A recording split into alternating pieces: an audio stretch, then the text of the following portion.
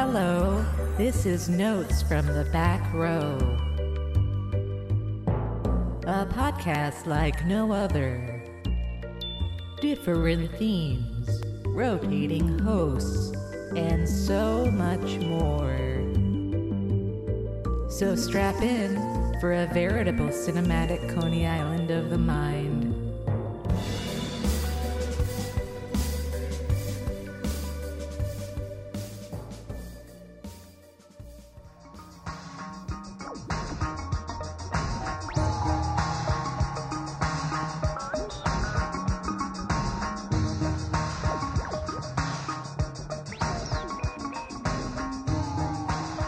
Hello and welcome to Notes from the Back Row, the official podcast of back-row.com, champions of unsung and underrated cinema. This is Cream of the Crud, the podcast where Carlo and I talk about what movies we've been watching, news of notable physical releases, movies we've screened with the Crud Buddies, and more. It's a potpourri of podcasting for the cinematically deranged. As always, I am Dan Gorman here with Carlo. Hello, Gorman. Hello. What up? Is it Not spoopy much. time yet? Almost. There's a couple of days left in August, and then but it's supposed to get like pretty warm in September here, which Yeah, I don't like that. me either. Well, today has been like a really great day, but yeah, I'm definitely gearing up for spooky time.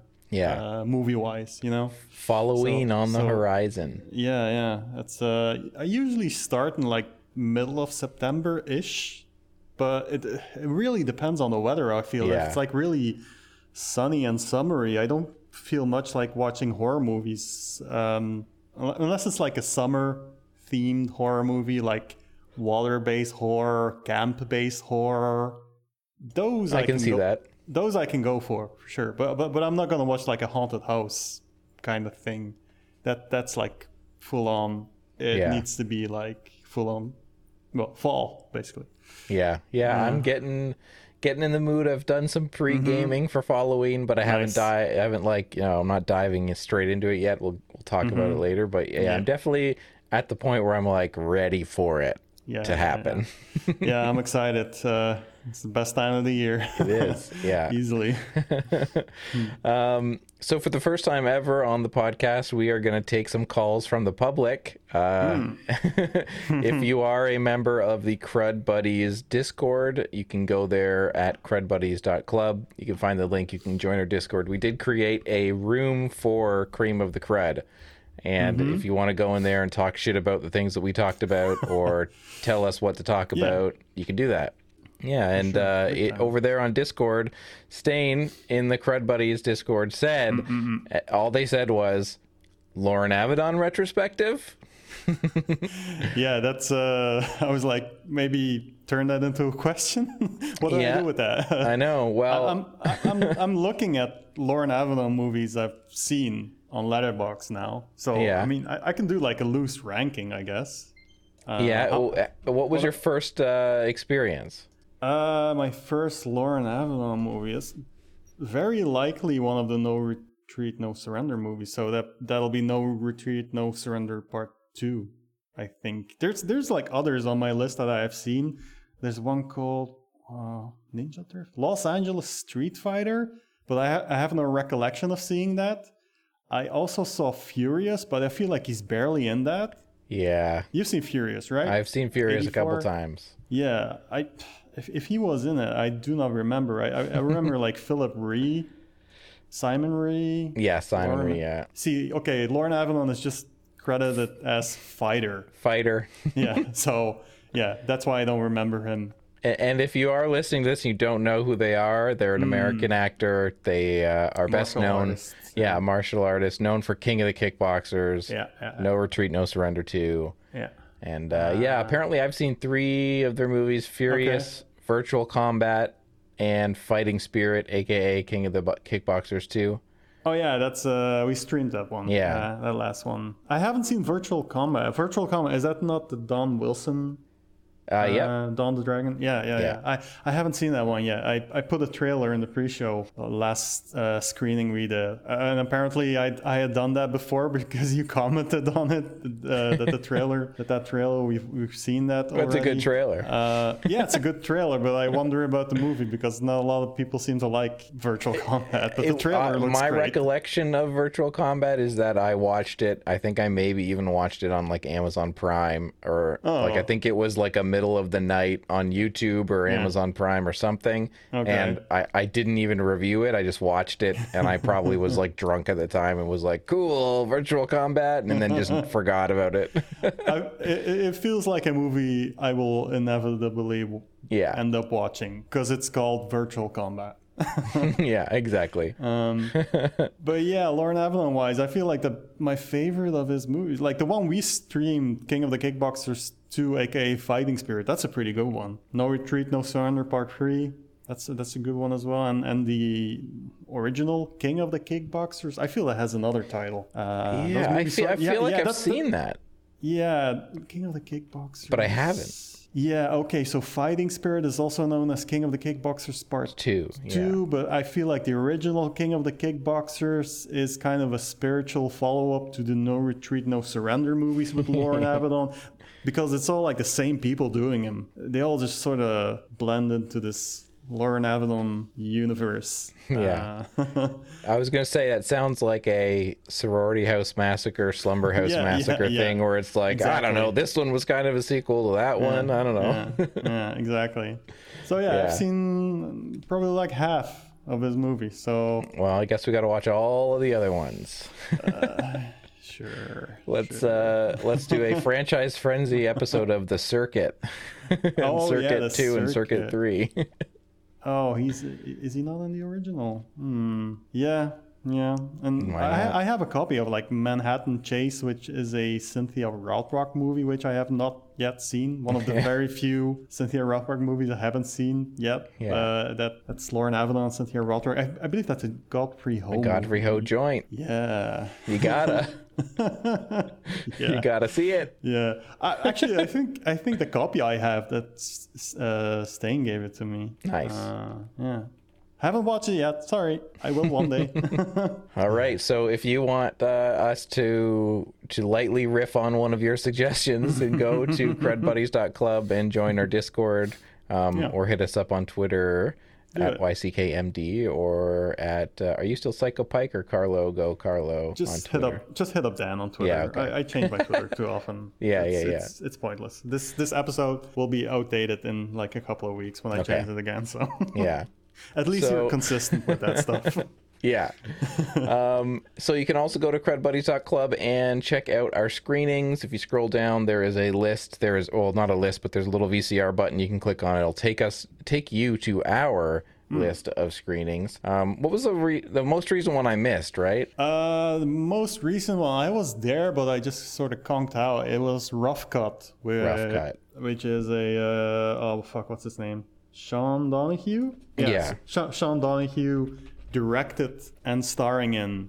So this is like Vanity Project. And this time it's, I believe Patrick Donahue, the guy who directed Parole Violators, is his dad, if I'm not mistaken. I think so. He has like a role, like not a bit part, but he's like one of the bad guys in Rough Cut. But yeah, I don't know. I just couldn't keep my attention on that movie. A couple other people who show up to the streams a lot, they logged it and reviewed it. So check out. Come check in the Discord and you'll find those Letterboxd write-ups. I have nothing to add. Yeah, I think that one. Curtis, aka Cartographer, on Letterboxd, they gave it a 3.5 stars. So I'd like to see it. We did do was it Ninja the Final Duel the week prior? Yeah. I couldn't really keep my attention on that one. I lately have been having trouble focusing on Sunday movies for some reason. It always happens in the summer, I feel. Like last summer as well, I scheduled in a bunch of like stupid summer themed movies like what was it, like Body Body Waves. Waves and all that junk. Yeah. Barely watched any of those, to be honest. Yeah. Well, Ninja the Final Duel 1986, that's not really a movie that you can pay attention to. It's Yeah, there's no I plot. Is I had there? no idea what was going Well, on. yeah, it's a movie cut down from a series, if I'm not mistaken. Yeah, like So- a 10-hour series. So it makes no sense watching it. It's just like, well, you know, Hong Kong movies, they do be like that. Yeah. It's all like very stream of conscience. We just go from one scene to the next. Doesn't really matter what the story is. And I guess in that sense, it's successful. You Yeah. watched it, didn't you? I did, yeah, and I paid attention the whole way through. I still Okay. could not tell you a single thing about what happened in the movie, except Yeah. for that it's pretty entertaining. There's Okay. there's these huge fake spiders that certain ninjas ride around on. Oh, yeah, I saw There's that. yeah, there's a lot of like really, wildly dubbed dialogue. Mm-hmm. They steal a bunch of soundtrack cuts from like Rambo and Ghostbusters and Das Boot. Yeah, there's a jive talking ninja who's dubbed in jive talk, and a couple people get beheaded, and yeah, like I was constantly being like, I have no idea what the plot of this movie is, but every few minutes something really funny or entertaining happens, so like cannot complain too much. Yeah, it's one that I'll probably catch up to when I'm in the right mood. You have to for be in the it. right mood. Yeah. Felt like that, and Like a movie where you're sort of zonked out, but you're not. Like you're just on that precipice of paying enough attention to be enjoying the things that are happening in front of your eyes, but not so close attention that you are frustrated that nothing is making sense. yeah. Okay. Yeah, Crud Buddies. Go to crudbuddies.club. It's all up there. Yeah, we've got some stuff coming up. I can't make this weekend's show, but yeah, I am excited for it. Yeah. Yeah. I did watch a movie recently by that director. So we're watching. By the time this is up, we will have watched Memory Run. Yeah, aka Synapse. Synapse. Yeah, directed by Alan Goldstein. They also directed this movie with Brian Bosworth and Brad Dourif that I watched called Blackout, aka something else. Midnight Heat. Yeah, that's it. Midnight Heat. Which there's not a lot of Brian Bosworth movies, and most of them are supposed to be not great, except for the one that everyone has seen, Stone Cold. This one was pretty solid. It's not a hearty recommendation, but Okay. Brian Bosworth sort of plays against character. He's this like geekish guy who works at a bank, but he's still huge because, you know, Brian Bosworth is just like a huge guy, and it's interesting seeing him play that part. And Brad Dourif as the bad guy, that's almost enough to sell me on. That is enough to sell me on a movie. But it's a TV movie, and it sort of feels that way. Like the stakes feel a bit non-existent. A little bit sluggish here and there. It's supposed to be an action movie, but at times I was like waiting for action to really happen. There's a couple of set pieces, but yeah, it was weird. It's kind of likable, but also a little underwhelming. So, you know, I think I gave it 3 stars. So, yeah. Interesting. Yeah. What was it called? Blackout, aka Midnight Heat. Okay. 1996, Yes, I believe. Yeah.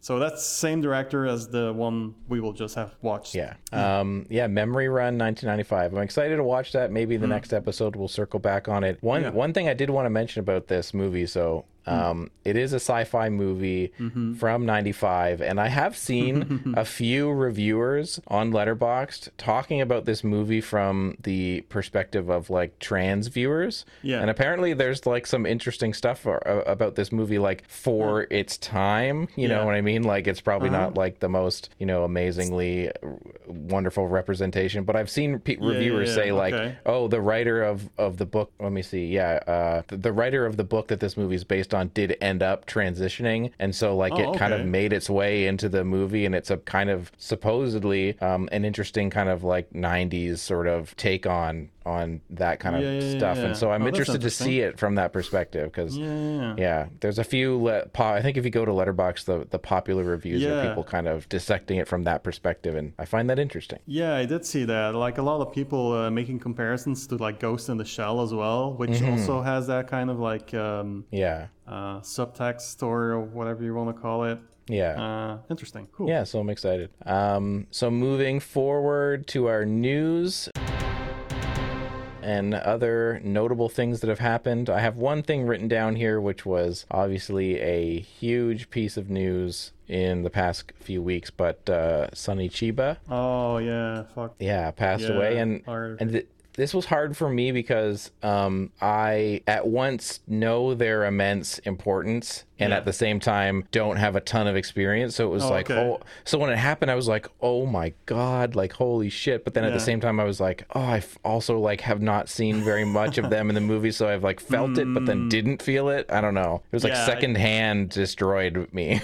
Yeah, I felt that one pretty bad because I'm a huge Sonny Chiba fan, and he's like one of my favorite performers, and such an interesting screen presence, and always like delivering such a very generous performer. Like if you watch that original, the Street Fighter movie from '74, he does sort of like this Bruce Lee shtick in it, but he commits so much, and it almost becomes like a bit of a comedy in that sense. But it's never not enjoyable. And yeah, he's the best. Wolf Guy is a really cool 70s Japanese movie with him as well that Arrow put out on Blu-ray. Yeah, man, that was COVID as well. Yeah, brutal. Yeah, fuck. So shitty. Yeah, he's a legend. When I see that, I've seen that Wolf Guy cover around a lot, there was a brief period where I thought it was like a newer movie because of that 'Cause of the Arrow cover? art, and I was kind of like, oh, it's like a throwback to like or that something. happens.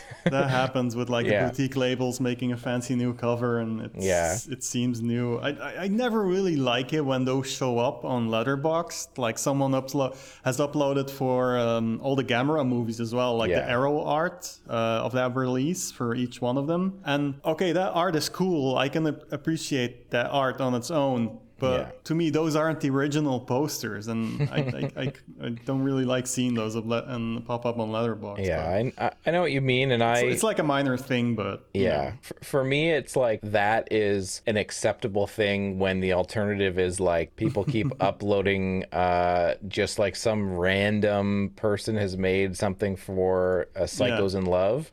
Oh yeah. And it looks absolutely terrible. And I don't know if it's from like a DVD but it like showed looks me like that one. Oh, it looks really bad. It looks really bad, and it's like just let me have the original. There was a short amount of time when I believe like the movie database, which Letterboxd, they pull out all of their data from the movie database because it's way more expensive to do that via IMDb. So the movie database is basically like a free database. Anyone can edit it. It's very like Wikipedia-esque. But I believe there was like a short amount of time when the movie database was doing like maintenance, and all of a sudden on Letterboxd, especially for like B movies and lesser known movies, these like Yugoslavian and Russian versions of posters were popping up for a bunch of movies where I was like, where are these even being pulled from if not the movie database? And just a bunch of like movies that I like had like the worst poster art on Letterboxd to the point that you just didn't want to log that shit. It was weird. I remember that happening. It was weird. It was like all of a sudden, I don't know, if it was maintenance or if it was like people were just going in and adding I believe it was a maintenance thing because it was like just, I don't know what was happening at first, but then I found, I don't know, like maybe they said on Twitter or something, and they explained like, the movie database was doing, cleaning up their database or whatever. I believe that was it, So makes sense. It's been solved since, but for like a month or something, it was like, just like browsing movies as well. Like I want to find some new obscure B movie hidden gem, and there's some weird poster that doesn't like represent it at all. No, exactly. And on Letterboxd, you're like really reliant on just browsing covers. And then when that falls away, it's like, might as well be looking for movies on IMDb, like based on who worked on it and stuff. But sometimes I just like basing my, like, going to the video store. Exactly. that's a letterbox, the digital video store kind of experience, and when that's not there anymore, that'd be a shame, because I really like doing that, just like wasting some time looking at posters. Yeah, exactly. So out of the news and into our physical media corner section, one of the biggest ones in the past couple weeks has been Severin's announcement of the 20 film box set on folk horror. This includes the recent documentary Woodlands Dark and Days Bewitched by Kirla Janice from 2021. So this is a 190-minute documentary about folk art. Folk horror. And so that's on its own disc, and then we get 19 other movies, and one of the biggest things in here, of a few, is Eyes of Fire from 1983, which has long been only available on VHS. And I didn't know. I believe they screened it here in Toronto, and they were maybe able to get like a print. I think it's screened in prints before around the country and North America, but this is gonna be like the first time that somebody can get their hands on this in their home in a good copy, which is a sort of dreamy folk horror movie that I've wanted to see for years. I know Justin Decloux has talked about it a lot, and I've been waiting. It's like, just been sitting here thinking someday this is going to come out. I don't want to watch that VHS. I want to be able to like really absorb this movie because it looks cool, and it's supposed to be really moody. So it's a 4K restoration for that movie. So they did release Eyes of Fire as a separate release, so I purchased that right away because I can't afford the like $180 USD. Yeah, I mean, based on the amount of content, that's pretty good, but that's assuming you want every movie in that set. I almost did it. Oh wow. Because it is like 20 movies, short films, 3 CDs, a full documentary. Every disc has features, and there are other movies that I want in that. So they do have Australia's Celia from 1989, which is a really cool movie that I watched like last year. And then there's even a Canadian movie called Clear Cut from 91 that I've been meaning to see. Oh yeah, I saw that listed in there. And I was a little bummed that I won't be able to purchase that one on its own. But there's another one, Allison's Birthday from 1981, which had a really ridiculous like bad VHS cover. I think I know that one. Isn't it like it's like a woman screaming, and there's like a bloody cake or something. Yeah, I know that poster. Yeah, but that's apparently like an Australian, folk horror film. Cool. Just with a really terrible art. But yeah, there's films from Italy. It's cool. It's UK very like stuff, international seeming, like folk horror from all over the place. Soviet Union. That's one, I think it's called VIY. I've heard that's like really good. I haven't seen it, but again, I can just picture the poster. Yeah, exactly. Thanks to Letterboxd, I can picture the poster. So if you've got room, if you got your wallet has a little room to get $170 out of it, go to severn-films.com. So is that the only physical media release thing you wanted to talk about? So I've got a few others. We don't have to talk too long about them. Okay. Because I've got one. What is it? If you happen to not mention this, are you going to talk about like the Gold Ninja video? Yes. Okay, cool. Let's do it. Let's talk about that. So Gold Ninja Video, they got their scanner with their GoFundMe, and have been teasing the things that are going to come out of it. But was that just today they announced it? Yeah, I believe so. I'm looking at the tweet now. A couple of hours ago even. So they've released an announcement that they are doing a 2K scan of a 35mm print of a film called Thrilling Bloody Sword from 1981, which I had never heard of. It's an obscure one. The only version that exists looks like dog shit. We were talking about this one a little bit off mic because Justin hadn't announced it yet or anything. He just teased it to me when we were doing a commentary. But it's this Taiwanese fantasy / horror kind of thing. It's inspired by like Snow White and the Seven Dwarfs, and I'm checking the Twitter thread now, and he says it features our hero being born out of a pulsating flesh egg. And he posted like a screenshot, and it's supposed to be super wild. Like, Yeah. there's some people who've logged it on Letterboxd who've seen the garbage version that's floating around on the internet. But yeah, this is like a big Yeah. premiere, a big get. Totally. Like, when he told me about it, I just couldn't believe it. Like holy shit, you found that? Yeah. You found a 35 millimeter print. And more than being able to find it, it exists. I was just shocked that even existed.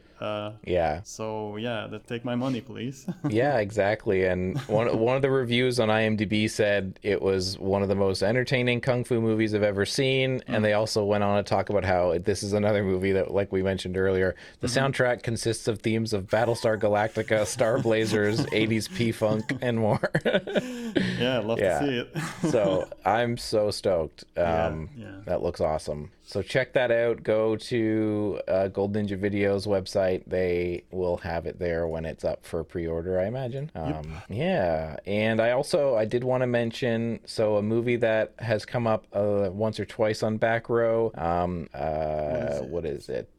What is it? Kino Lorber are going to be putting out a Blu-ray of Homebodies from 1974. Ah, yes. I linked this to you, and you were Yeah. gonna link it to me. Yeah. the moment I sent that link. Yeah. Yeah, another 2K master from a 35 millimeter print. The producer was able to provide it. And so if you haven't heard of Homebodies, it's a movie from 1974 about these older folks who live in like a kind of dilapidated area of Cincinnati, and there's this like urban renewal thing going on where they're gonna like knock down the building they live in and like, you know, build a high rise or something. And so all the elderly in the building kind of decide that they're going to do whatever it takes to stop this, you know, stop the landlord from doing this, which involves them basically going out and murdering people.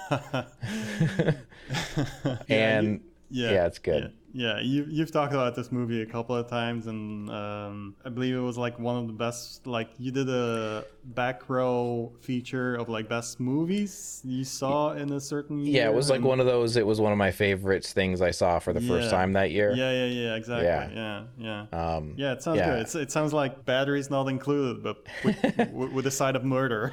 Yeah, and it's interesting because it is PG. Okay. It's a little violent, but it has this really interesting tone where it's like the idea of the movie is like kind of humorous, but like it's also not treating it as a joke. So there's like some murder scenes that I remember being like kind of unnerved by. I was like, whoa, that's disturbing. Like they put someone in like cement and they're like begging for their lives or something. And you're like, whoa, that's like treated really darkly. Whereas the idea of them going out and doing this is treated a little bit lightheartedly. And so there's kind of like an interesting thing where these like these two sort of like competing feelings are butting up against each other and juxtaposing. And yeah, it's not like a 5-star home run movie, but it's really fascinating, and I would love to see it on the 2K scan. So I will probably buy this one, I think. Yeah, what's the version you watched? Was it a VHS? Oh, it was a VHS, yeah. Oh, okay. Hasn't this for sure been released on DVD? Is it just No, I don't another think like so. VHS to Blu-ray? Yeah. Like 4K kind of deal? I guess cool. so, yeah. That's cool. Yeah, so the producer, Marshall Backlar, I guess, provided them with the print. So I think this print has never been seen before until now, maybe? I don't know. Or like maybe when it was screened somewhere or something back in the day. What a time to be alive. I know. Movies. I know. It's cool. They keep like unearthing these gems. I know. Every once in a while. It happens more often than not, I feel. It's I know. I've been writing my cool. letters for Girlfriend from Hell 1989, and they finally answered. I'm gonna get it on Blu-ray. Oh yeah. Only the classics. Yeah, when you sent me that one, I was like, who's waiting for this on 4K? But I'm sure there's like people who will buy it. Yeah, absolutely. Why not? Yeah. All right. Well, let's move on from physical media and go into what we've been watching lately.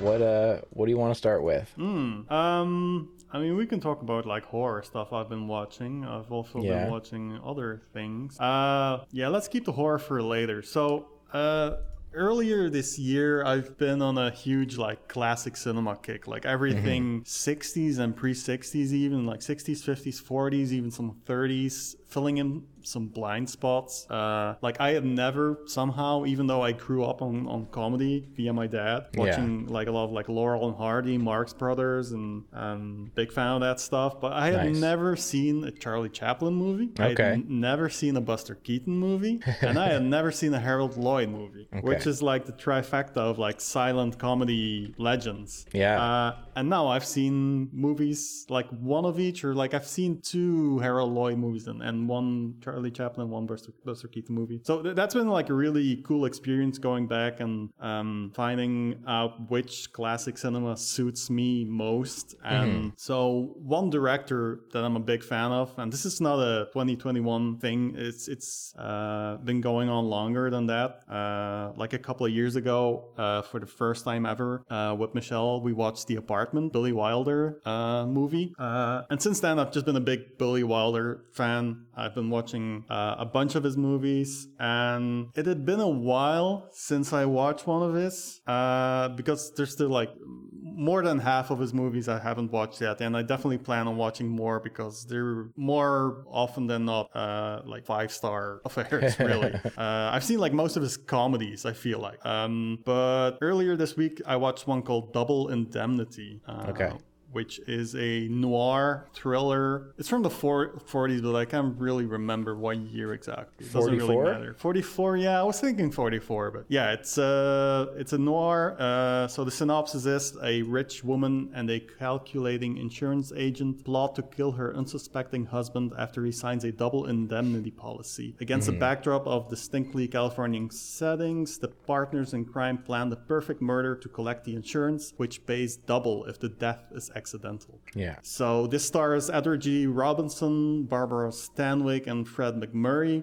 It is really like the archetypical noir. It has like these scenes of like, I want to say like a gumshoe character, but he's not a gumshoe. He's an insurance agent, but he might as well be. Also, like a gumshoe, like a detective, is always like trying to solve the mystery. But this is like on the flip side of the coin. It's about the people trying to pull off this like perfect crime. But he's this like, you know, like fedora wearing. There's a bunch of like inner monologue, like this describing the setting and the scene, and like this whole like monologue shtick while driving a car while it's raining. You know, like very classic imagery. And Barbara Stanwyck as the blonde femme fatale. It's based on a Raymond Chandler story, who also wrote like Strangers on a Train, The Long Goodbye, a whole bunch of other stuff.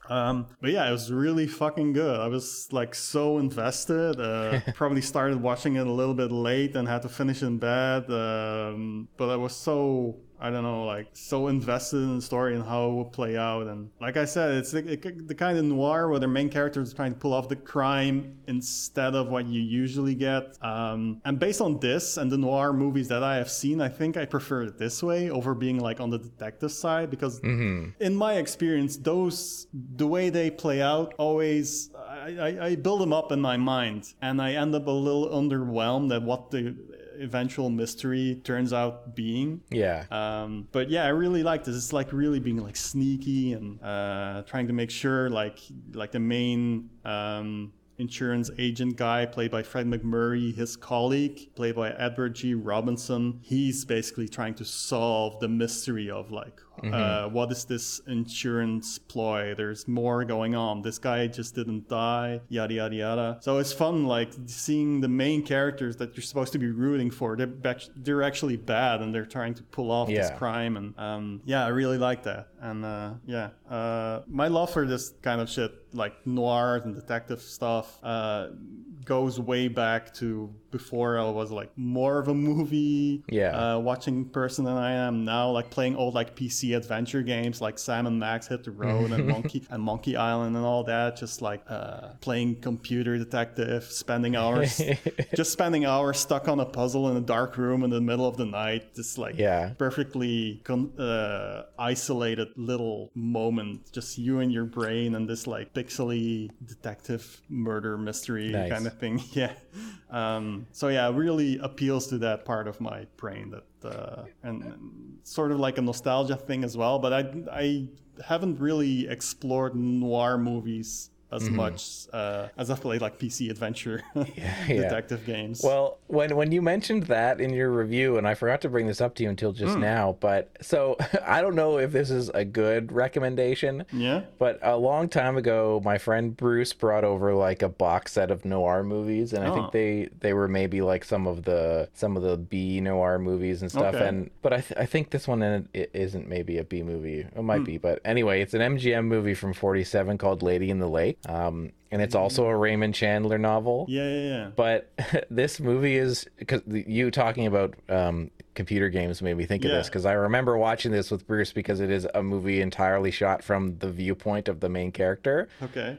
So like the whole like almost every the entire movie, I think there may be one or two shots that aren't, but like the entire movie is a first person perspective of like of him like walking into a room and there's people there talking to you in the camera. and that sounds kind of cool.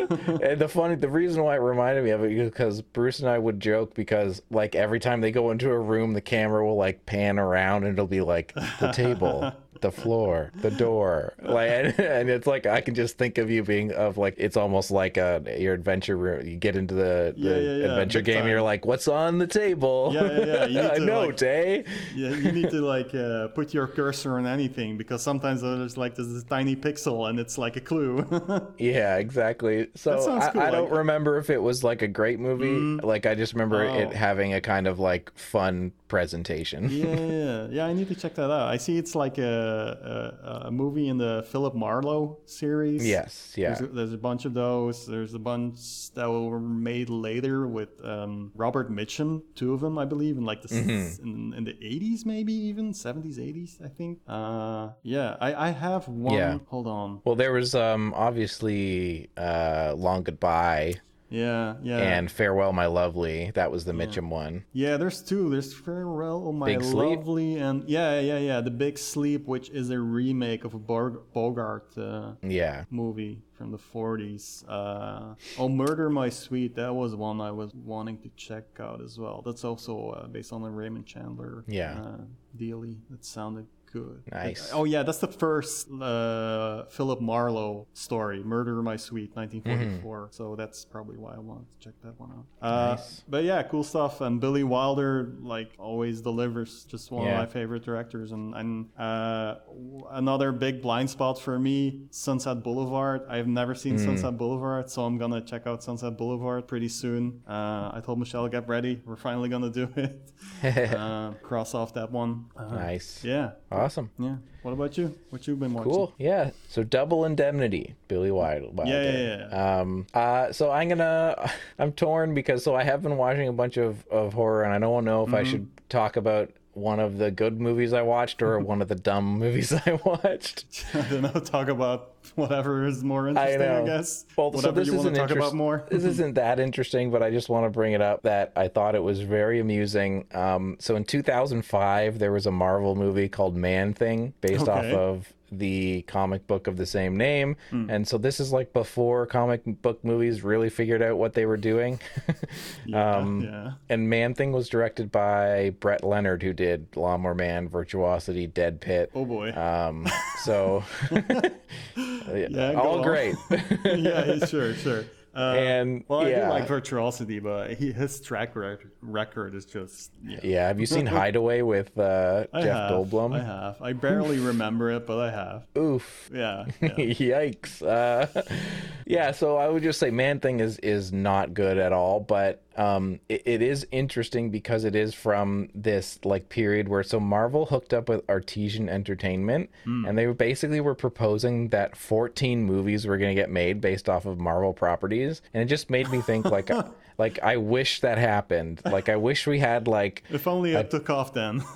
Yeah, if only we had like a garbage Black Widow movie from 2005, or like, you know what I mean? Like some, like whatever characters, like some dumb Hawkeye movie from 2005. Like, I want to watch that. It would have sucked because this movie sucks, but Probably, it's like, so the Man Thing effects are actually pretty fun. Like as a character, they look good, and the whole movie takes place in a swamp, and the swamp is like really great and moody and used well. Okay. But like, oh my god, the rest of the movie is like, just think about, you know, in 2000 to 2005 when like television was part, quote unquote, like Lost. we're in the golden age of television, and like we Lost and all these huge shows, and then you also had you had these other shows that were like just the most bland shit. And this movie is like a bunch of people wandered off of a set of a 2000s era show that you don't know who they are, but they just look like somebody from that kind of a television show.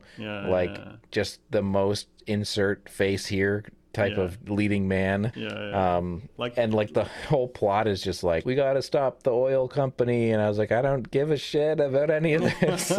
Like people like, oh fuck, what's the actor's name? Do you remember Prison Break, that show? Yeah. So the brother of the main character, I forget his name. Me too. He's one of those guys who would just show up in garbage movies of that era. Like, I can just picture him, like, just being Man-Thing or whatever. And the one thing about the movie that is interesting is that Man-Thing is very much kept off screen and as like a thing that's murdering people. So there is like some gore, like it's like a R-rated gory movie. So like that's kind of interesting from a Marvel perspective. But what kind of gore? Like at the beginning of the movie opens like a slasher. It's like these two people go off to get naked, and they're fully naked, and then like a Stan Lee tentacle, and Stan Lee pops up. Where are you going? You kids fucking. Yeah. Sorry, that's my best Stan Lee. He was like Italian, I think. Hey, you kids fucking. You want some pasta puzzle? Yeah. Forget about it. Yeah, it's like Italian tentacles ice. burst into people's chests and stuff. That kind of thing. Okay. Yeah. Anyway, Man-Thing 2005. It sucks. You shouldn't watch it. Not as good as Return to Swamp. Of Swamp Thing? Return of Swamp Thing. Return of Swamp Thing is amazing. Yeah. Jim Wynorth. Love that movie. Watch that movie. It's a great swamp monster movie. Yeah.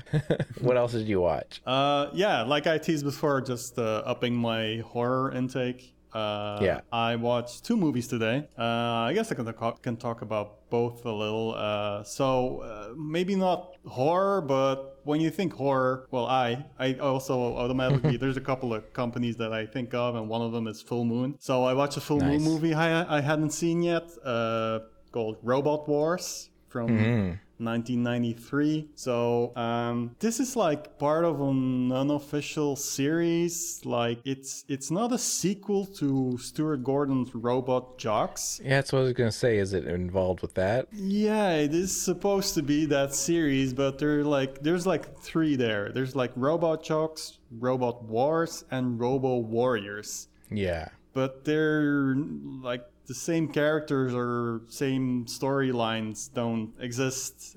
They're like separate movies, but it's all like people sitting in robots and fighting, and there's like miniature stop motion, and it's all Full Moon. But there's no continuity or anything. So that's kind of weird. So I've actually never seen Robot Jox, but I saw Robot Wars, and I'm like, ooh, this movie is only 70 minutes long, and Barbara Crampton is in it. Nice. I'm like, sure, I'll watch this. I'm a big fan of Barbara Crampton, and this era of Full Moon, like early 90s, that's still pretty good. Like case by case, but still, it's still like, as long as it's not like Charles Band forcing like puppet merchandise down your throat, it's okay with me. It's actually kind of funny in this movie. This is supposed to take place in the year 2041, and at one point there's like people walking. There's this stupid thing in the movie where apparently this just like based on the synopsis. Hold on, let me just first read the synopsis. So, Okay. taking place in the year 2041, the rebel Centros are a plague to the survivors of the Great Toxic Gas Scare of 1993. Yada, yada, yada. So this thing happened in 1993, which is the year this movie was made. And at a certain point, the characters, they go to this like authentic 1993 town,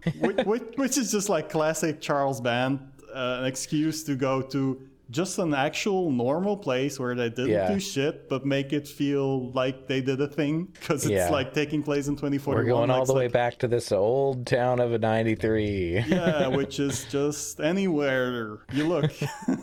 So at one point, the characters, they walk past an old theater, and the movie that's showing is Puppet Master 54. Classic 1993 movie. And I saw that and I was like, where's the lie? Because there's so many fucking Puppet Master movies at this point. In 1993, there weren't that many yet, but they're getting there. So at least there's like some self-awareness there going on. Like Charles Band was already like, man, I'm milking this Puppet Master shit. People will not get enough. But yeah, this movie it's not a lot of movie. Like, it's 70 minutes, but I don't know, the story's like, it's very disjointed, and it's supposed to be like very high stakes, end of the world situation, like post-apocalyptic, people piloting robots. But there's barely any tension in the movie, because it's, on one hand, it's like very hard to take seriously, and like I said, it's just too disjointed to feel any semblance of conflict at all. So in that sense, it kind of fails. But then again, what are your expectations for Full Moon's Robot Wars? So I wasn't expecting a whole ton. Oh yeah, directed by Albert Band, this one. Charles Band, father, who also directed the second Ghoulies movie. Oh yeah, and the main character in this is, what's the actor's name? Don Michael Paul. Okay. Wasn't he in, mentioned this movie before, Rolling Vengeance, the Canadian killer thing? Yes. He's in that, isn't he? Yeah. Don Michael Paul? Yeah. You're right. Okay. Yeah. So he's a bit older in this. Not a ton, but man, he's in a bunch of Pion stuff too, Albert Pion. Oh yeah. Yeah. Oh yeah. I saw on his Wikipedia that he's one of the people who helped write Cyborg. Yeah. Which surprised me. I know he's gone on to direct stuff, like a bunch of, like, I believe he did like Tremors 4 and 5. Yes. Directed. Yeah, you're right. Okay. Yeah. It's a weird career, but yeah, he's in this as the main character, and he's this like blowhard, jock kind of character, and man, he is just mugging like there's no tomorrow, which is a big part of the entertainment factor of this movie. Like, the dialogue that comes out of his mouth, and not just his mouth, but the dialogue in general, is so over the top, and just people basically swinging their dicks at each other with words. It's truly next level. It's pretty, like, it's hard to tell if the comedy in this movie is intentional. Like, they're kind of winking, but some of it just seems to have happened, like I said, unintentionally.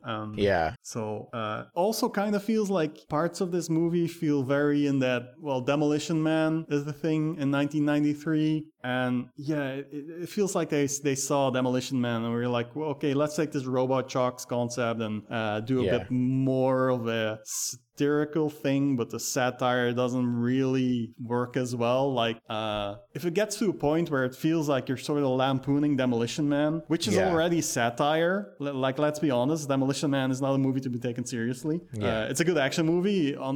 That part works as well, for sure, but it's also just satire. And this movie is just like, I don't know, how do you say this? A hat on a hat? Is that correct? Probably not, but yeah, maybe. It's just, it doesn't really work. But like I said, it's barely 70 minutes long. It's kind of a goof, and it looks, to me, it looks good because it's like, it's very much an analog movie, you know?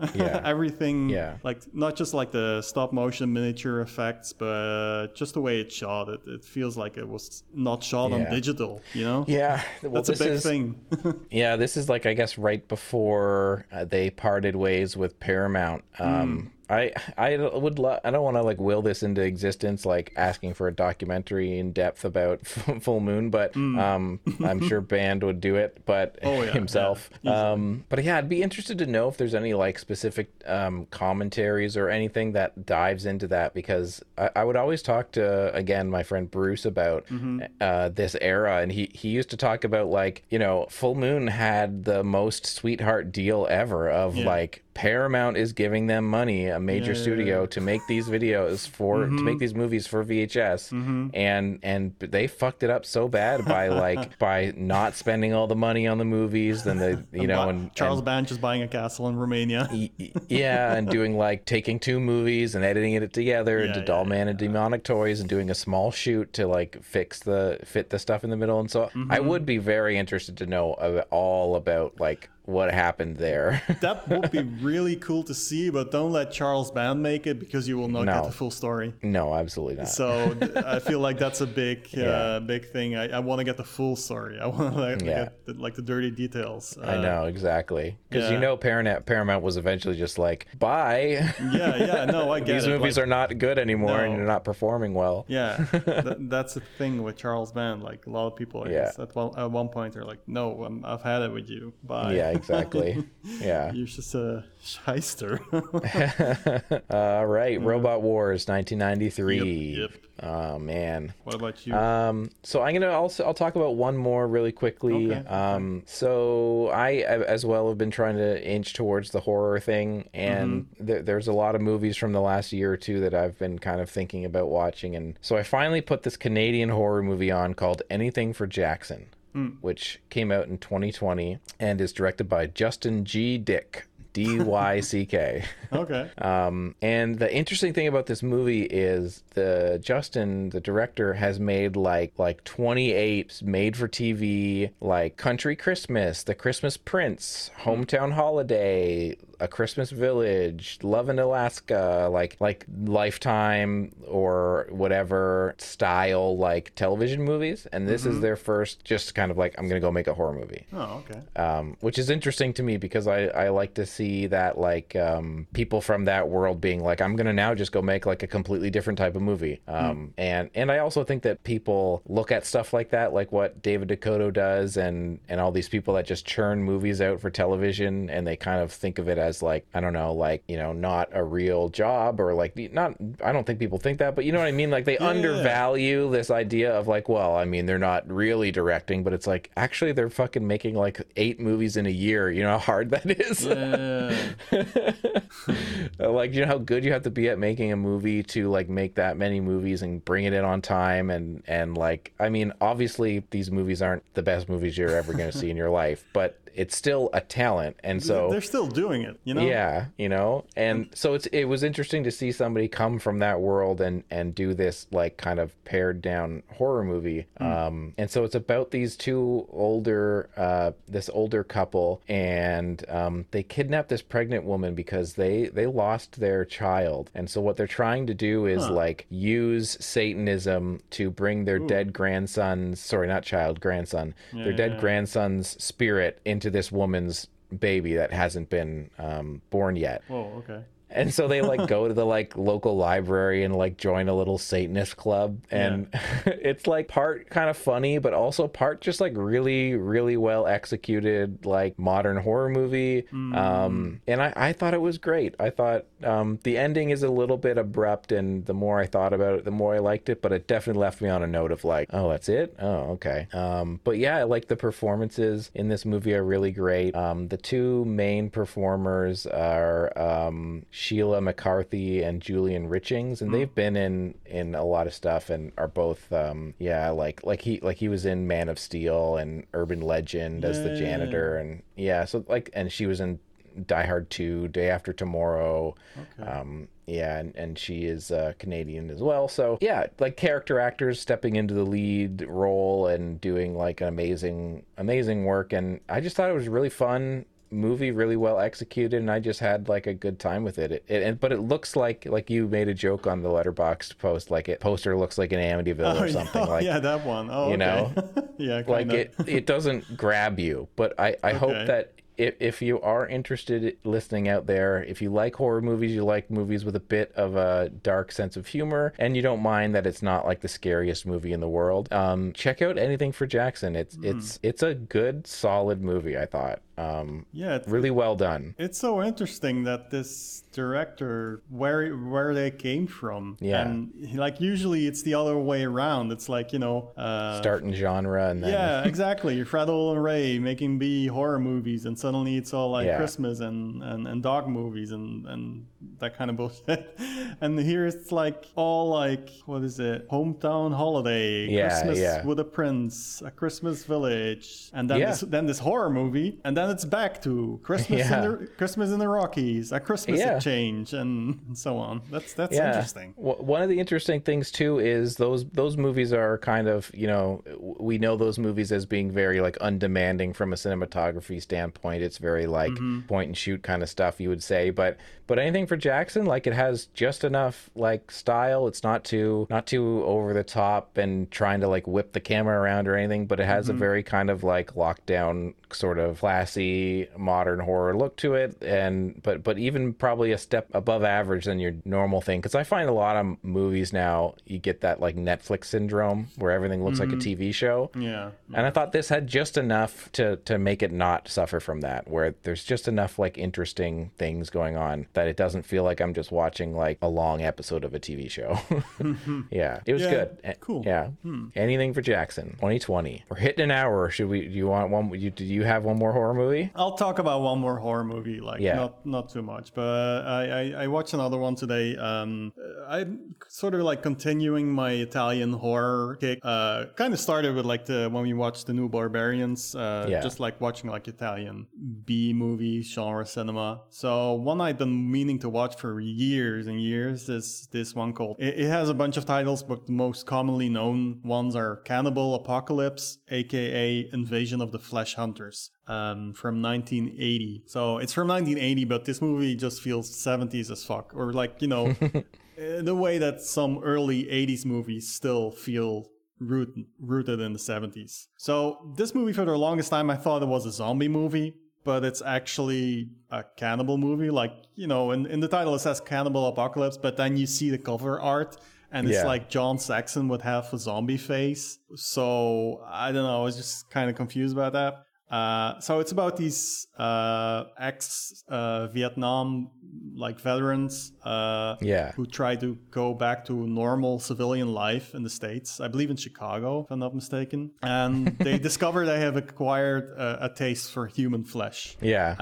So the thing is, it's not just cannibalism, but when there's sort of like a zombie-ish hook to it, because these people who have like acquired the taste for human flesh, when they bite someone, they don't eat them, like they just have like a bite or a scratch, that person gets infected and gets that same taste for like, they want to do cannibal stuff. But yeah, this movie is like very much a slow burn. It's not like most of the, in that sense, it's definitely not like, I don't know, like a Zombie 3 or like some Bruno Mattei Italian zombie nonsense. It's definitely more like moody and very 70s and cozy feeling, I felt. It starts slow, but I feel like it gets really good at a certain point, because you've got this like Vietnam PTSD manifested via this contagious cannibalism thing going on. But unlike a zombie movie where like the victims of this disease, this like zombie disease,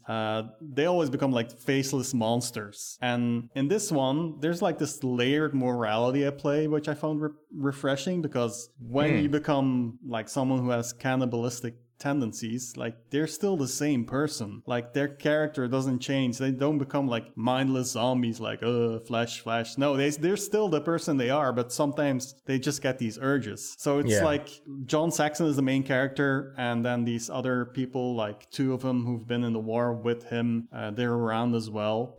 But John Saxon, like from the get-go, he has the cannibalistic urges. So, but he's still like the protagonist of the story. It just becomes this like gray moral thing where like you're not sure who you're rooting for. You just know that the Vietnam War fucked everyone up, which is definitely Yeah. thematically way up my alley. So I thought this was like more interesting and layered. I'm not gonna call this movie like a profound musing on like the wrongs of war or like what happened in the actual Vietnam War, because like the Italian director Antonio Margheriti, he did a bunch of like Viet exploitation movies. I haven't seen any of them, but I've seen The Last Hunter. Oh, okay. Do you remember how that was? I liked it. Okay. It's pretty sleazy, but it was advertised as if it was The Deer Hunter 2. Oh, yeah, I remember that. Yeah, I think it was gonna be, but then he wasn't allowed something. Yeah, or something with like rights. But it is very much like, what if a movie about the Vietnam War was just like a sleazy action movie? Oh, okay. But like it has some sleazy stuff in it that makes it not as fun. But I remember liking it. Yeah, this one as well has a bit of sleazy stuff, but not like crazy amounts, like not on a level that I'm not used to in Italian B movies. But yeah, it's just like that. You know how in First Blood, there's a lot of like of that going on as well. Like the original ending to First Blood as well was going to be like super nihilistic, and this one goes places as well. Like there's no hero in this story. There's no winners. Which I thought was pretty cool. Like you don't expect that from a movie called Cannibal Apocalypse. You know. So that was cool. Nice. And John Saxon is always like, he's one of those people who showed up in everything. Horrible movies, A movies, B movies, Z movies, whatever. But he's always a great screen presence. He's always able to carry a movie. And this one as well. It's very cool to just see John Saxon in action. Was there any miniatures? No. I know what you're alluding to. Is it Virtual Weapon? Isn't that? And I do think that that's something that they did a bunch of. Maybe it was later in in the later 80s. They maybe relied on more of that, but none of that. There's some cool effects in this one. Like there's a guy's stomach gets like he gets a hole shot out of him, like a That Becomes Her kind of size hole basically, and they cut back to it a couple of times, and that looked pretty cool. Some eyes get like poked out with fingers, and it's like very obviously fake, but you know that it looks cool to us. Yeah, totally. Well done. That's this one definitely took me by surprise, because I was getting a little sleepy, but then suddenly it just did something interesting and it caught my attention, and I was on board until the end and felt pretty good about it.